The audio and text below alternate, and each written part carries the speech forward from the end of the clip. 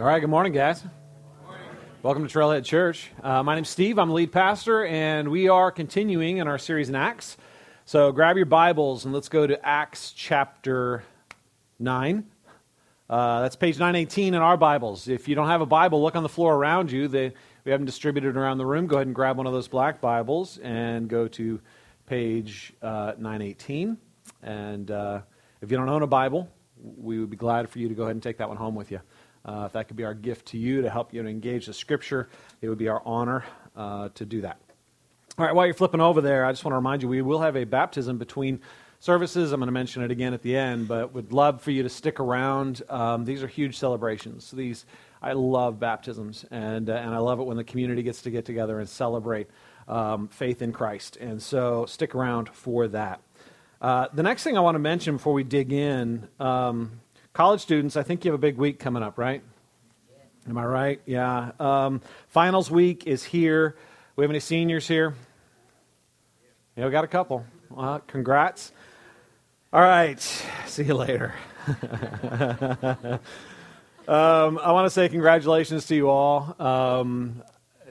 Getting to the end of the school year is always an accomplishment, and right now I know is a time of both eager joy and probably dread as you're looking forward to your final week, final papers due, and the rest of that. So I'd like to pray for you guys. So here's the deal. If you're a college student and you want to stand up to receive this prayer, you can. You don't have to. If you're a college student, you want to sit down and receive it, you can still receive it there. But I do want to pray over you guys, and so go ahead and stand up if you'd like to. I would love it if you would. You don't have to. Yeah, let's everyone else see this pocket right here and over here. All right, everyone else, let's pray together as I pray over these guys. Okay, Lord, we thank you for these students, and ask you to bless them as they head into their finals. Many of them are walking under the burden of anxiety and pressure. Many of them are exhausted and distracted. Many of them are so full of hope for the future they can't focus on the here and now. Many are struggling with fear and anxiety. Spirit, we pray that you will meet them, that you will comfort them, that you will strengthen them, that you will encourage them. Help them to remember the things that they've studied. Help them to remember some things they haven't, but should have. Help them to work from gratitude and joy, knowing their greatest test has already been passed. That they've already passed their biggest exam because Jesus died and rose again. They've already won. They've already passed. They've already been approved. So help them to relax and do their best. Help them to succeed but not be defined by their success or the lack of it. Help them to rest in your success, not theirs. We ask for this grace in Jesus' name. Amen. All right, God bless you guys. All right, let's take a look at Acts chapter 9. We're starting in verse 32 and going through the end of the chapter. Okay, I'm going to go ahead and read through. Now, as Peter went here and there among them all, he came down also to the saints who lived at Lydda. There he found a man named Aeneas, bedridden for 8 years, who was paralyzed. And Peter said to him, Aeneas, Jesus heals you. Rise and make your bed. And immediately he rose, and all the residents of Lydda and Sharon saw him, and they turned to the Lord. Now there was in Joppa a disciple named Tabitha, which translated means Dorcas. She was full of good works and acts of charity. In those days she became ill and died. And when they had washed her, they laid her in an upper room. Since Lydda was near Joppa, the disciples, hearing that Peter was there, sent 2 men to him, urging him, Please come to us without delay. So Peter rose and went with them, and when he arrived, they took him to the upper room. Thank you. All the widows stood beside him, weeping and showing tunics and other garments that Dorcas had made while she was with them. But Peter put them all outside and knelt down and prayed. And turning to the body, he said, Tabitha, arise. And she opened her eyes, and when she saw Peter, she sat up. And he gave her his hand and raised her up. Then calling the saints and widows, he presented her alive. And it became known throughout all Joppa, and many believed in the Lord. And he stayed in Joppa for many days with one Simon, a tanner. The word of the Lord. All right, so we're going to be talking about the resurrection of Tabitha this week. And I'm going to throw it out there. I was studying this passage and have been wrestling all week and kind of yielded this morning. I had a good friend killed in a car accident on Wednesday.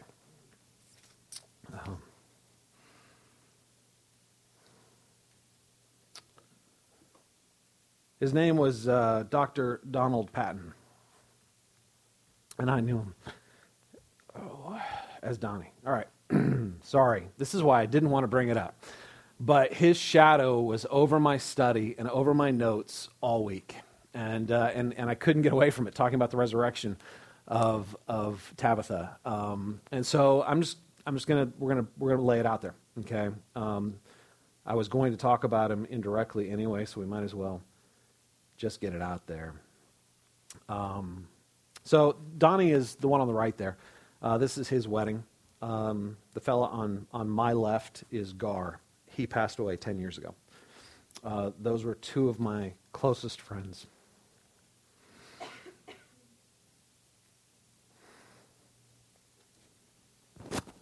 Sorry. All right. So Donnie was my first Christian friend. I met Donnie when I was 17 years old. I went to Emmaus Bible College as an unbeliever and arrived there, and we were total goofballs. That's really how we connected. He was a sheltered Iowa farm boy. I was a California skater, and we became friends. And we kind of grew up together. We were in each other's weddings, and worked together at the same school for a season, and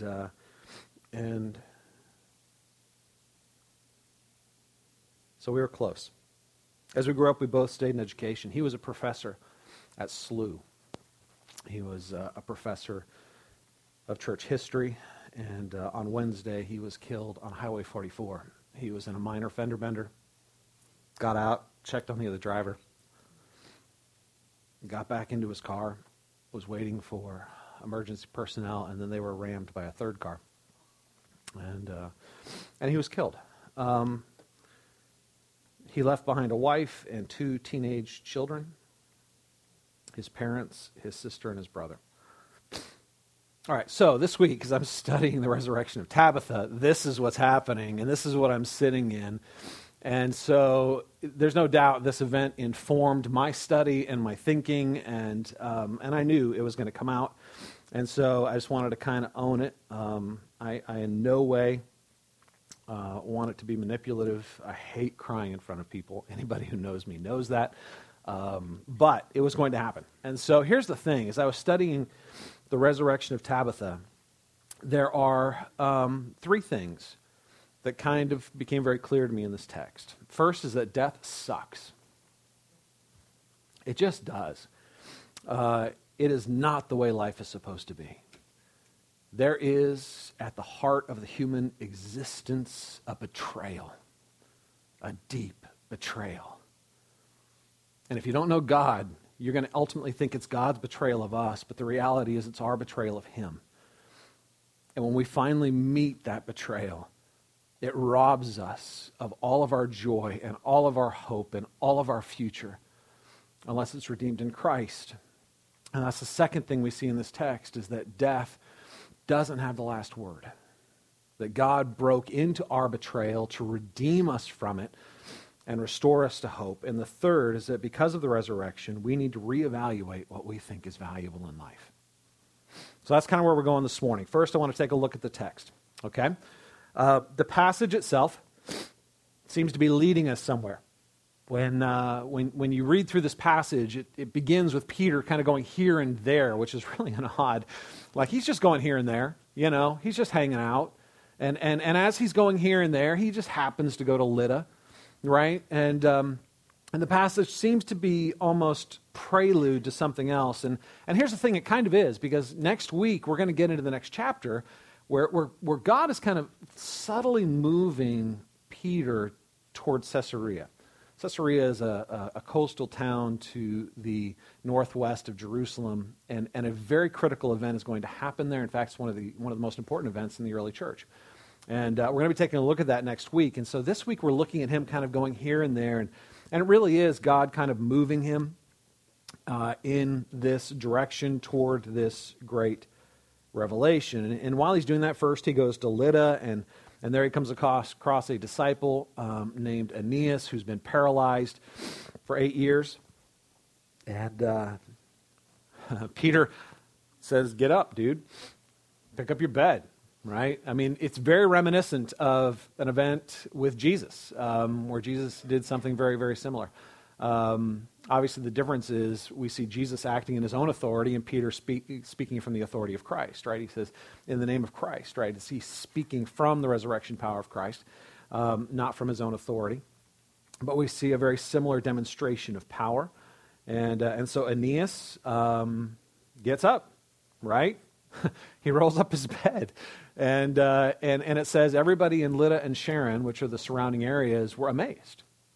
They were amazed. The news of this got out. People knew this guy, and when they saw him walking around, they're like, holy cow, there's something here, right? And that was kind of that we're going to see throughout Acts. That's the purpose of these dramatic signs. They're not ends in and of themselves, right? And it's great that Aeneas got healed, but that's not the point. Right? It is the point in the sense that Aeneas got to get up and walk, and I'm sure he was incredibly grateful for that. But what it did is it drove home into Aeneas' heart the glory and the power of God. And it drove home into the community the glory and the power of God. It came alongside as a witness to the message. Right? These guys are talking about the resurrection of Christ, and then as they act in power, those acts of power reinforce the authority of their message. And so we see the gospel moving out through this process. While Peter is in Lydda, a couple guys come and knock on his door. They're from a town about a day's journey away called Joppa. They had heard that Peter was there. And they said, hey, we have a woman who died. Will you come? There's no specific request other than, will you come? Right? Will you follow us? And so Peter follows them. And he visits, and as he's there, the people that are there talk about her, Tabitha. And he visits her body. He gets everybody out of the room. He bends down next to the body. He prays and tells her to get up. She gets up. He reaches out his hand, helps her out of the bed, and restores her to the community. As a result, many people in that town, again, became believers in Christ. They saw the power. It reinforced the message, right? So it was a blessing to Tabitha. Obviously, she got to continue living. It was a blessing to the community. They wanted her to continue living. But the heart of the miracle was not primarily for Tabitha. The heart of the miracle was primarily to reinforce that Peter was, in fact, speaking with the authority of God. And as people saw that, they believed. All right, there are some pretty flashy things going on in this passage, right? When you see lame people that were lame for 8 years getting up and walking, that's kind of a big deal. When you see someone who's dead getting up and walking, that's kind of flashy, right? That's one of those things that kind of gets your attention. It's kind of a big deal. But there are a number of subtle details in this story that I think are worth paying attention to. Because I think Luke is, while he's telling us these stories, provoking us to ask some questions that a quick reading of this text would miss. And so I want to point some of those out to you. First of all, in verse 36, her name. Now there was in Joppa a disciple named Tabitha, which translated means Dorcas. Thanks. That was helpful. Right? I didn't know what Tabitha meant. Now I know it means Dorcas. Sweet. Well, what's going on here is in Aramaic and in Greek. He's saying in Aramaic, her name is Tabitha, which means gazelle. And in Greek, her name is Dorcas, which means gazelle. That's what it means. There is, in fact, a Dorcas gazelle. And And so he's reinforcing that she is named after this very graceful creature, right? A gazelle. I mean, when we think about a gazelle, you're thinking about a creature that has incredible strength, but gazelles aren't known for their strength. They're known for their grace, right? They're known for the not just that they can move quickly or fast, but they can move gracefully and beautifully, right? So he obviously thought that was important. He wanted to drive that home. Her name is Tabitha and Dorcas, right? And they both mean gazelle. He immediately follows that up with a summary statement of her reputation, right? If you look at the end of verse 36, she was full of good works and acts of charity. She was full of good works and acts of charity. She is known for what she's full of. Here's the thing, whatever you're full of is going to leak. I don't know if you've noticed that. It tends to leak in pressure situations. It tends to leak when things aren't exactly the way you want them to be. It tends to leak in the moments that you're not fully on guard. She's full of good works. So it's not just that she did some good works. She's full of good works. When she was under pressure and when others were under pressure, she bled good works. She was full of charity, which is a love, right? She just leaked love. This love for the undeserving. This love that's not based on her estimation of your value. She just leaked it, man. So when she was put under pressure, she was full of good works. And we see that in verse 39. When you look at verse 39, it says, "So Peter went with them and arrived, and they took him to the upper room, and all the widows stood beside him weeping and showing tunics and other garments that Dorcas had made while she was with them." When he arrives, the widows are just in the room weeping. We don't know if Dorcas is a widow. We don't know if she's single. We know that there's no mention of a family. There's no husband here. There's no kids. So it's possible that she was a younger widow or an older widow whose kids had moved on. It's also possible that she was unmarried. We don't know exactly. But we do learn something in the tears of the widows, right? This tells us something very important about Tabitha. In Matthew 25, Jesus describes kind of an end time scenario when people come before him, and he says to them, "When I was hungry, you gave me food, and when I was thirsty, you gave me drink, and when I was exposed, you gave me shelter." And they said, "Lord, when did we do these things? When did we give you food? When did we give you drink? When did we give you shelter?" And he said, "When you did it to the least of these, you did it to me." And he was revealing something very, very important about the kingdom. What he was saying was, at the heart of the kingdom of God is not the advancement of the world, but love. Right? It's not about building a kingdom for yourself, your own glory, your own comfort, your own future. It's about loving. It's about caring, and that is most clearly and powerfully displayed in how we treat the least of these, not the most of these. Right? It's not measured in how you treat people you like.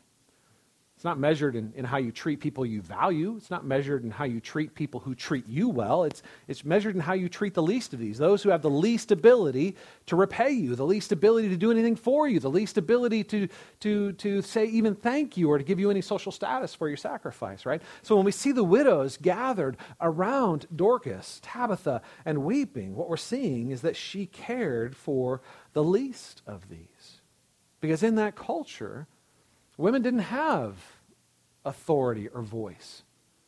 When they lost their husbands, they became vulnerable and dependent. And if they lost their husbands and their children, they were really almost in a dangerous place. They had no legal authority. They had no social clout.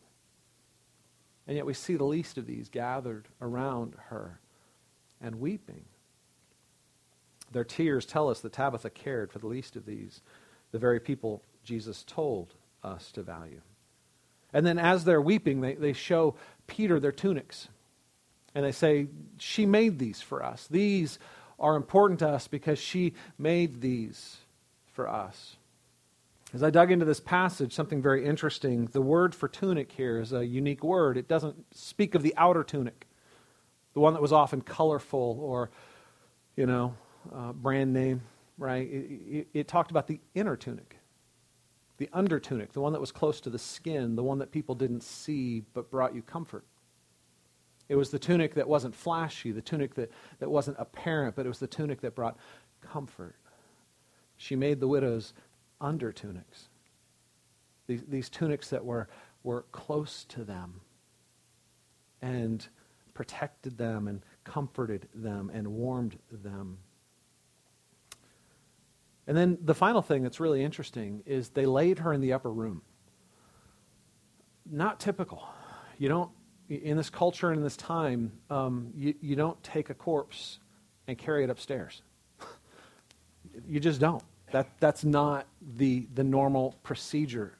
During this period of time, the body would have been prepared for burial and really buried fairly quickly because they didn't have any way to preserve bodies. They didn't have any way to prevent or delay decay. It's really unusual that they carried her to an upper room. And then they sent 2 men to find Peter. All right, so there's some things that we can take away from this. First, Tabitha was loved by her community. There's no doubt about it, right? She wasn't just loved by the widows. The fact that the men, the leaders of the community, took it upon themselves to travel a day's journey to go find Peter tells us that she was valued not just by the least, but by those with political clout and social presence. She was valued by everybody in the community. That she wasn't just named after a graceful creature. She was, in fact, graceful, and I mean that in the sense of being full of grace. Right? I don't think we're reading too much into the passage to see her as somebody who simply was a blessing to the people around her. That she was the presence of the grace of God, and as a result, people wanted to be near her. People wanted her in their lives. Her works weren't the flashy kind, right? She didn't move in the Spirit like Peter did, raising people from the dead and healing the lame and being a public and very present source of power. But she did move in the Spirit. She didn't move in the Spirit like Peter did, but she moved in the power of the Spirit nonetheless. And what she did was no less miraculous and no less glorious. I think it's really telling that, that really was what grabbed my heart. She made these tunics, right? They were hidden. They weren't seen. They weren't flashy. No one even knew they were there. Each one was custom made for the wearer. People didn't even know they were there except the people she gave them to. See, when you look at the powerful works of Tabitha, that's where you find them. Not in the raising of the dead, not in the healing of the lame, but the hidden acts of grace that brought people comfort and encouragement. Being the presence of the grace of God for people who were the least of these. And being the presence of the grace of God for those who had power and political clout. It was whoever was near, right? The fact that they laid her out in the upper room, even though it's not spelled out in the passage, tells me they were asking God for something miraculous. When she died, they were like, not her. Not her. They didn't move her closer to the ground, they moved her closer to God. And when they heard that Peter was near, they're like, go get Peter. If God's going to do it, maybe God will do it through him.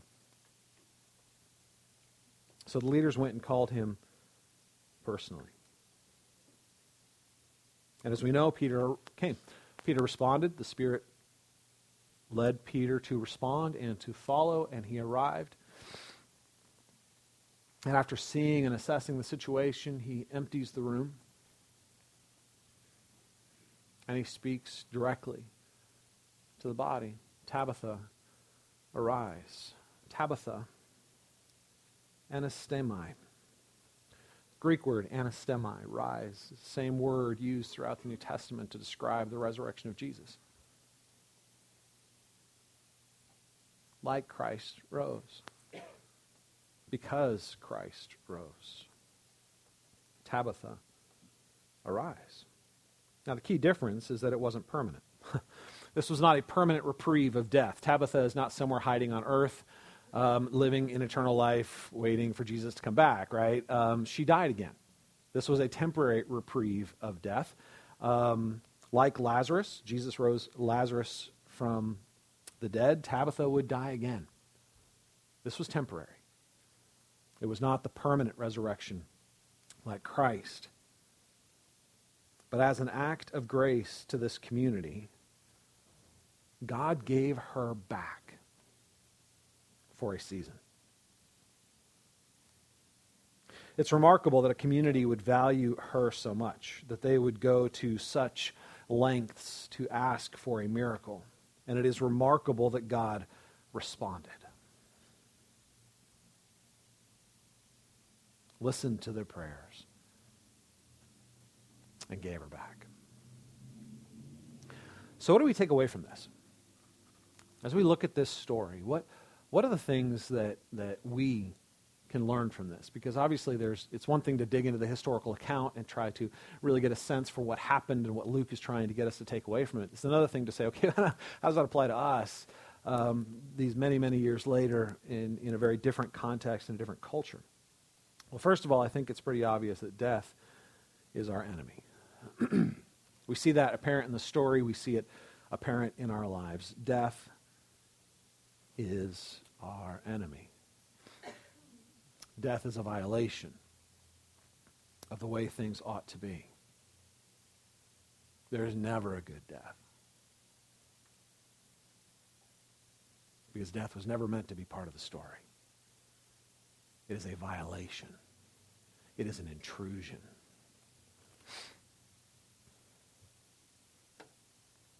When death visits, we should mourn.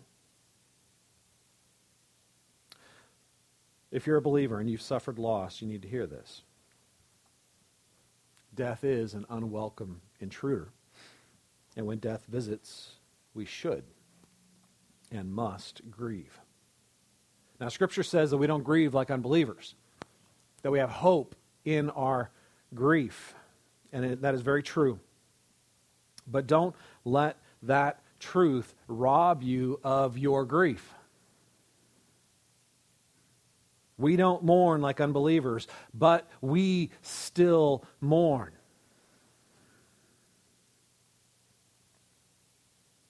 This is not the way it is supposed to be. And we glorify God when we sit in our sorrow. And we simply admit, this is not the way it's supposed to be. This is not the world you designed for us. This is the world we've inherited that is a mix of both glory and ruin. A mix of your presence and of our betrayal. It promises and it awakens within us appetites for the eternal. And it betrays us by robbing us of the very presence of life. This is not the way it's supposed to be. See, the community at Joppa, the leaders, the widows, they knew it. They knew it. And as they laid Dorcas out, they were full of faith, but they were also full of sorrow. Listen to me, when you suffer, you shouldn't be in a rush to fix the pain. Everything in you wants to. And there are even some who will come with their hyper-spirituality, which isn't spirituality, and tell you that you should just move on. They come with their hyper-spiritualized answers and try to fix what cannot be fixed. See, when someone shows up, and they're like, oh, I'm so sorry. But you know what? At least Jesus rose from the dead. At least we have hope. At least you know what? It's okay. We're going to see him again. Those are true statements, but a lot of times those statements are made not to bring comfort, but to end suffering. When we jump straight to the hyper-spiritualized response of resurrection without entering into the deep emotional pain of loss, that is not a sign of maturity. That is, on the other hand, often our way of avoiding pain and trying to use our theology to avoid the necessary process of mourning. It is not a sign of strength, but of emotional immaturity. Don't try to fix the sorrow. Sit in it. Look at it. Experience it. And mourn it. We honor God as we look at what is broken and see it broken. We honor God when we see the absence of His glory and mourn its absence. That's not weakness. That's not immaturity. It's strength.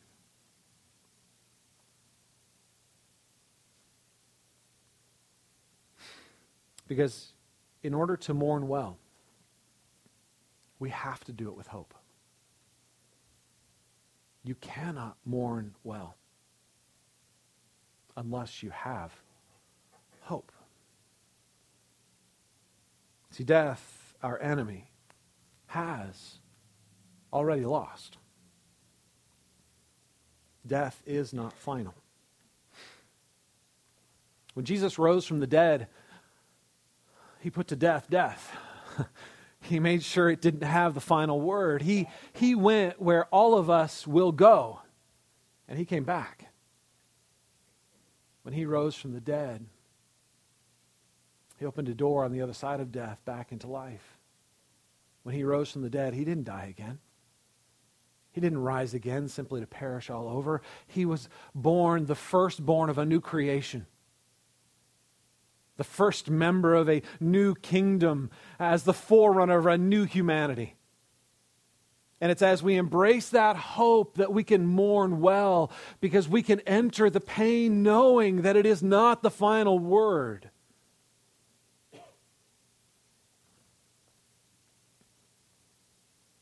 It's from that resurrection that we grow in hope for our own. If we are believers in Christ, we will rise to that same hope. You guys listen, death still bites. But its poison has been removed. It hurts, but it cannot destroy. Tabitha died. And ironically, Tabitha died again. But she will also rise again. Her resurrection in this story is a brief reprieve, but it is a foretaste of the final promise. It's a hint of what will come.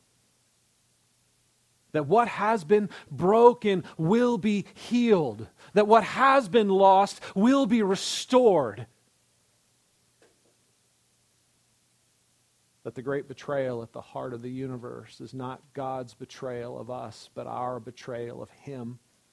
And He entered into that betrayal, suffered its consequences, died in our place, and rose again. That we might enter into that great reversal.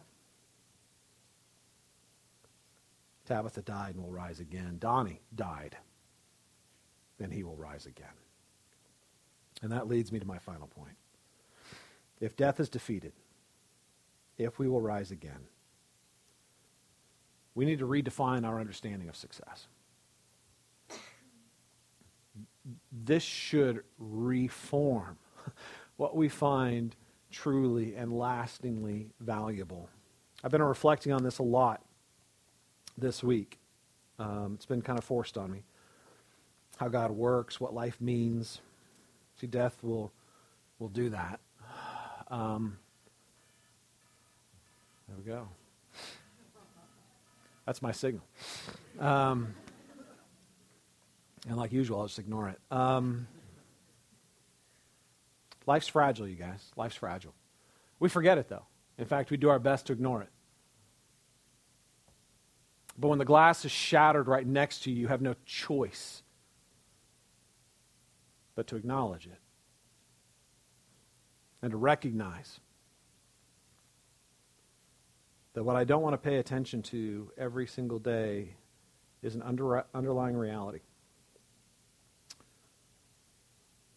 Death is our last enemy, and every single one of us will die. Can we just admit that? Every person in this room will die. I will die. Gar's dead. Donnie is dead. I'm going to go too. I don't know when. I don't know how. Gar died from a sudden and massive heart attack. Donnie died from a random, stupid car accident. This week I have found myself walking down the street, paying attention over my shoulder constantly, watching cars, paying attention to where light posts were in case one was driving out of control. I could get behind something solid. But it's going to get me. I will die. It's inevitable. And when you realize that, it puts things in perspective. It changes what you think of as valuable. When Donnie and I were met, man, we were kids. I was 17. He was 18. We were kids who were becoming men. We were drunk on our youth, you know, studying together, laughing at each other. He would date somebody and it wouldn't go well, and I would laugh at him. I would date somebody, it wouldn't go well. He would laugh at me. We would dream about the future. So we just stumbled along. And I was there, and Donnie was there. I was there when Donnie met and married a beautiful young woman named Sherry, and he was there when I met and married a beautiful young woman named Lauren. He had 2 incredible kids. He got his doctorate, and he literally taught around the world. But you want to know what Donnie's true greatness was? It wasn't his PhD. And the people closest to him will tell you. It was his faith in God and his love for people. It's that simple. It was his faith in God and his love for people. You want to know what was truly valuable about his life. You want to know what's actually going to last. It was his legacy of his faith in God and how that impacted people and his love for people. That's what's going to last. Now, he spent a lot of time building and working on a lot of other things like all of us do. His financial security, his home, his polishing up his car, whatever it was. You know what's going to last? The legacy of his faith in God and his love for people. It's that simple. And that's the challenge that I think we see in Tabitha. Tabitha is this unknown woman in an unheard of town. God raised her from the dead. God honored her life and her community's faith. And we should pay attention to that. And as I look at her life, I'm going to push a little bit farther into conjecture here. There are things that we kind of have to read into the text to maybe figure out. And I may be wrong on some of this. I don't know. I don't think I'm pushing too far. But I think when Tabitha saw people, she actually saw people. Like when she looked at somebody, she saw them. There was a quietness and a stillness in her spirit. There was a presence with her. She didn't look at somebody and see through them. She wasn't looking at them and thinking about where they would be or how they could help her or what was going to happen next. She wasn't living next week now. She wasn't living for next year now. She was here. When she saw people, she saw them. When she looked into their eyes, there was probably something a little bit disorienting and startling in that moment because she wasn't distracted. by her plans for the future, or by her phone, or what she was going to do to entertain herself over the weekend, or how she was going to make herself famous or great. She was, in that moment, fully present. She didn't just make tunics to comfort people's bodies. Her presence was grace. And when people were around her, she was there. And they felt loved. They felt known. I'm guessing when people were with her, they didn't feel like she was rushed, too important, or too busy to listen, distracted by her great plans and her great future. And when she was with them, when she looked in their eyes and saw them, and when she listened to them, she clothed them with dignity, with comfort. She saw their woundedness. She saw their hurt, and she saw their glory. And she saw them through the eyes of the resurrection of Christ. She didn't see who they were. She saw who God was making them to be. And in seeing that, she called that out in them. She put the hidden garments of the dignity of Christ over those that she was near, through her presence and through her words. She saw them, their beauty, their pain, their need, their ugliness. You guys, there's a difference between analyzing people and seeing people.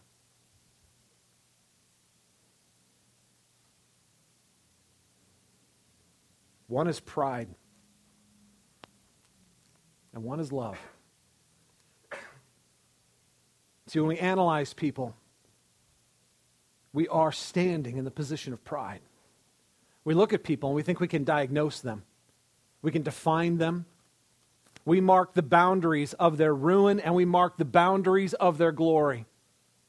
And from a position of pride, we then move into the posture of advice. Let me tell you how to fix yourself. Let me tell you how to fix your problems. Let me tell you how to fix your woundedness.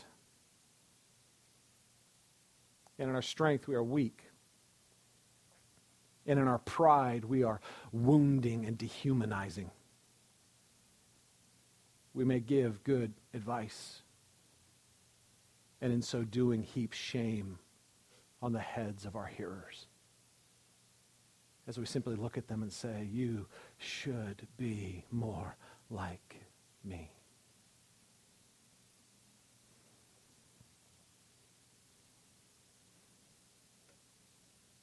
When I analyze, I stand apart and evaluate your need and your value, and I determine your worth. And that leads me to very quietly judge people. Man, it's so subtle and so insidious. Just very, very quietly, without even noticing, place ourselves on a higher plane than those who are the least of these, because we don't see ourselves as the least of these. We don't count ourselves among the refuse of humanity. We don't see ourselves as those of people of great need. And so we analyze instead of see. And as you quietly judge people and give them advice on how to fix themselves, you quietly dehumanize them and rob them of their dignity. Listen to me. Tabitha saw these broken women and honored their pain and clothed them with dignity. She was a blessing to those that she was near. She saw them and she served them. She noticed their glory and she saw their hurt. And she gave and she served and she spoke. Not so she would be noticed, not so she would be thanked, not to build herself a platform, not so that she would have glory, but so that they would be blessed.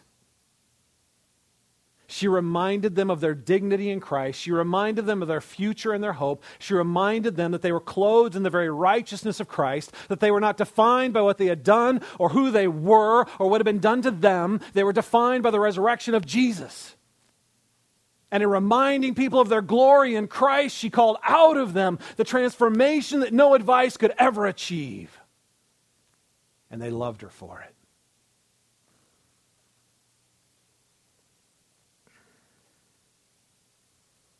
This is success. Listen to me. This is success. I don't know what you're chasing. I know what my heart wants to chase. I know the platform I want. I want the glory. I want the comfort. I want the prestige. There are so many things. I am ambitious and I am wired to achieve, and there are things that I want to chase. And it's in moments like this when I am exposed in my own nakedness, exposed in my own naked ambition, that I am humbled and called again to the kingdom of Christ instead of the kingdom of Steve. And I want to call you to the humility of the gospel and to the beauty of grace. This is what lasts. This is what's valuable.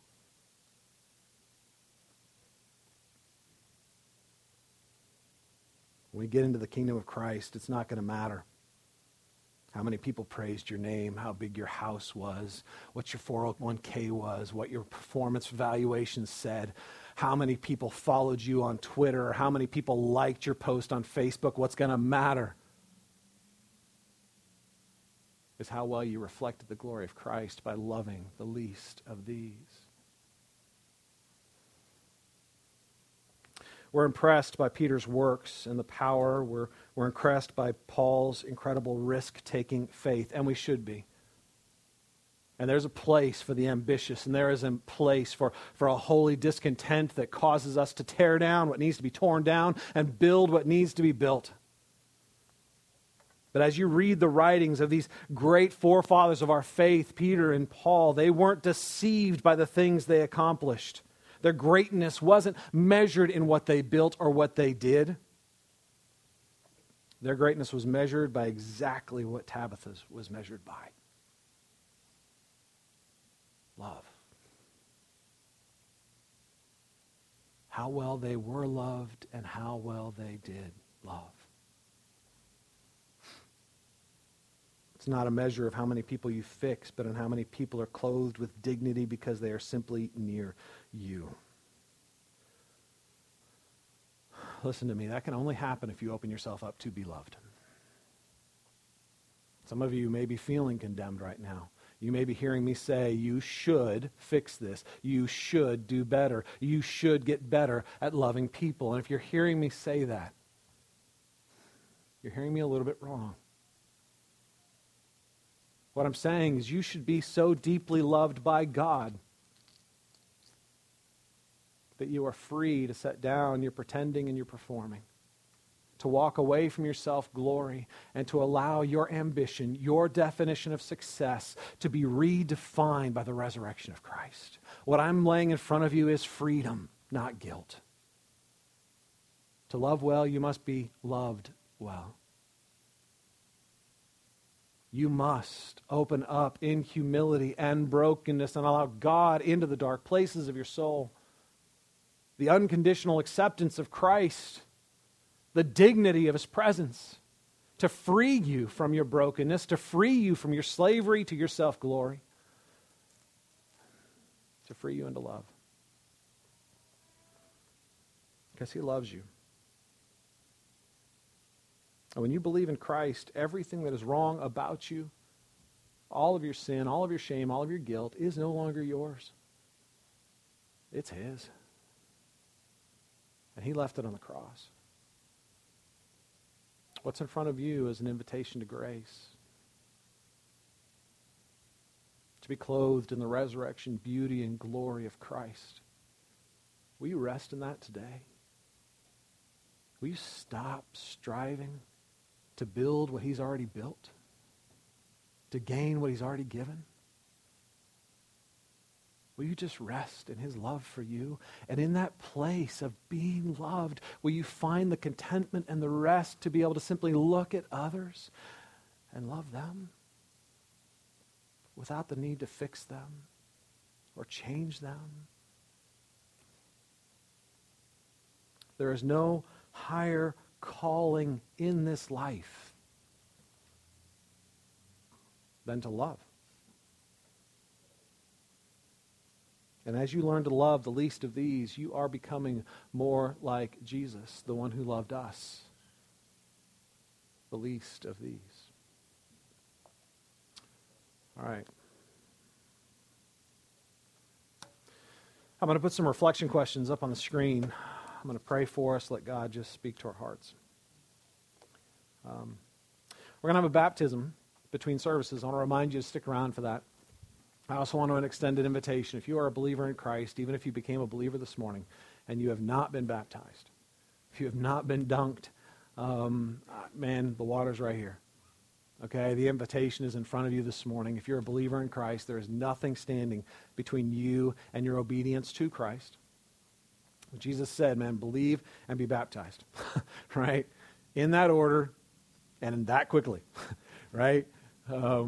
And so the invitation's in front of you. We've got you covered. We got clothes for you. We got towels for you. We got, you know, you might lose a little bit of makeup. You might leave with your hair a little bit messy, but man, this is your opportunity to obey the Savior who saved you.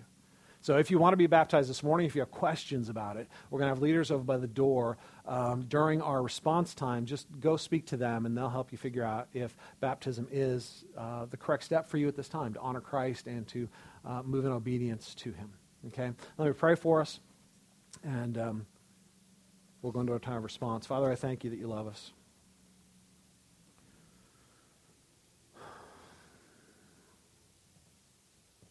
I thank you that even though it is our betrayal that has introduced death into the world, and even though we often point our finger at you and blame you for the consequences of our own actions, look at you and saying, this isn't the way it's supposed to be and it's your fault. Man, you don't get ticked at us. You don't get offended by us. You don't rise up in pride against us. You love us. You invite us.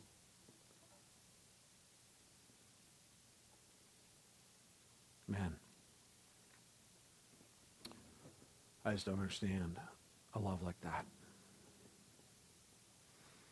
The author of life entering death. The Creator so loving us that he not only becomes one of his own creatures, but then dies under the weight of their rebellion.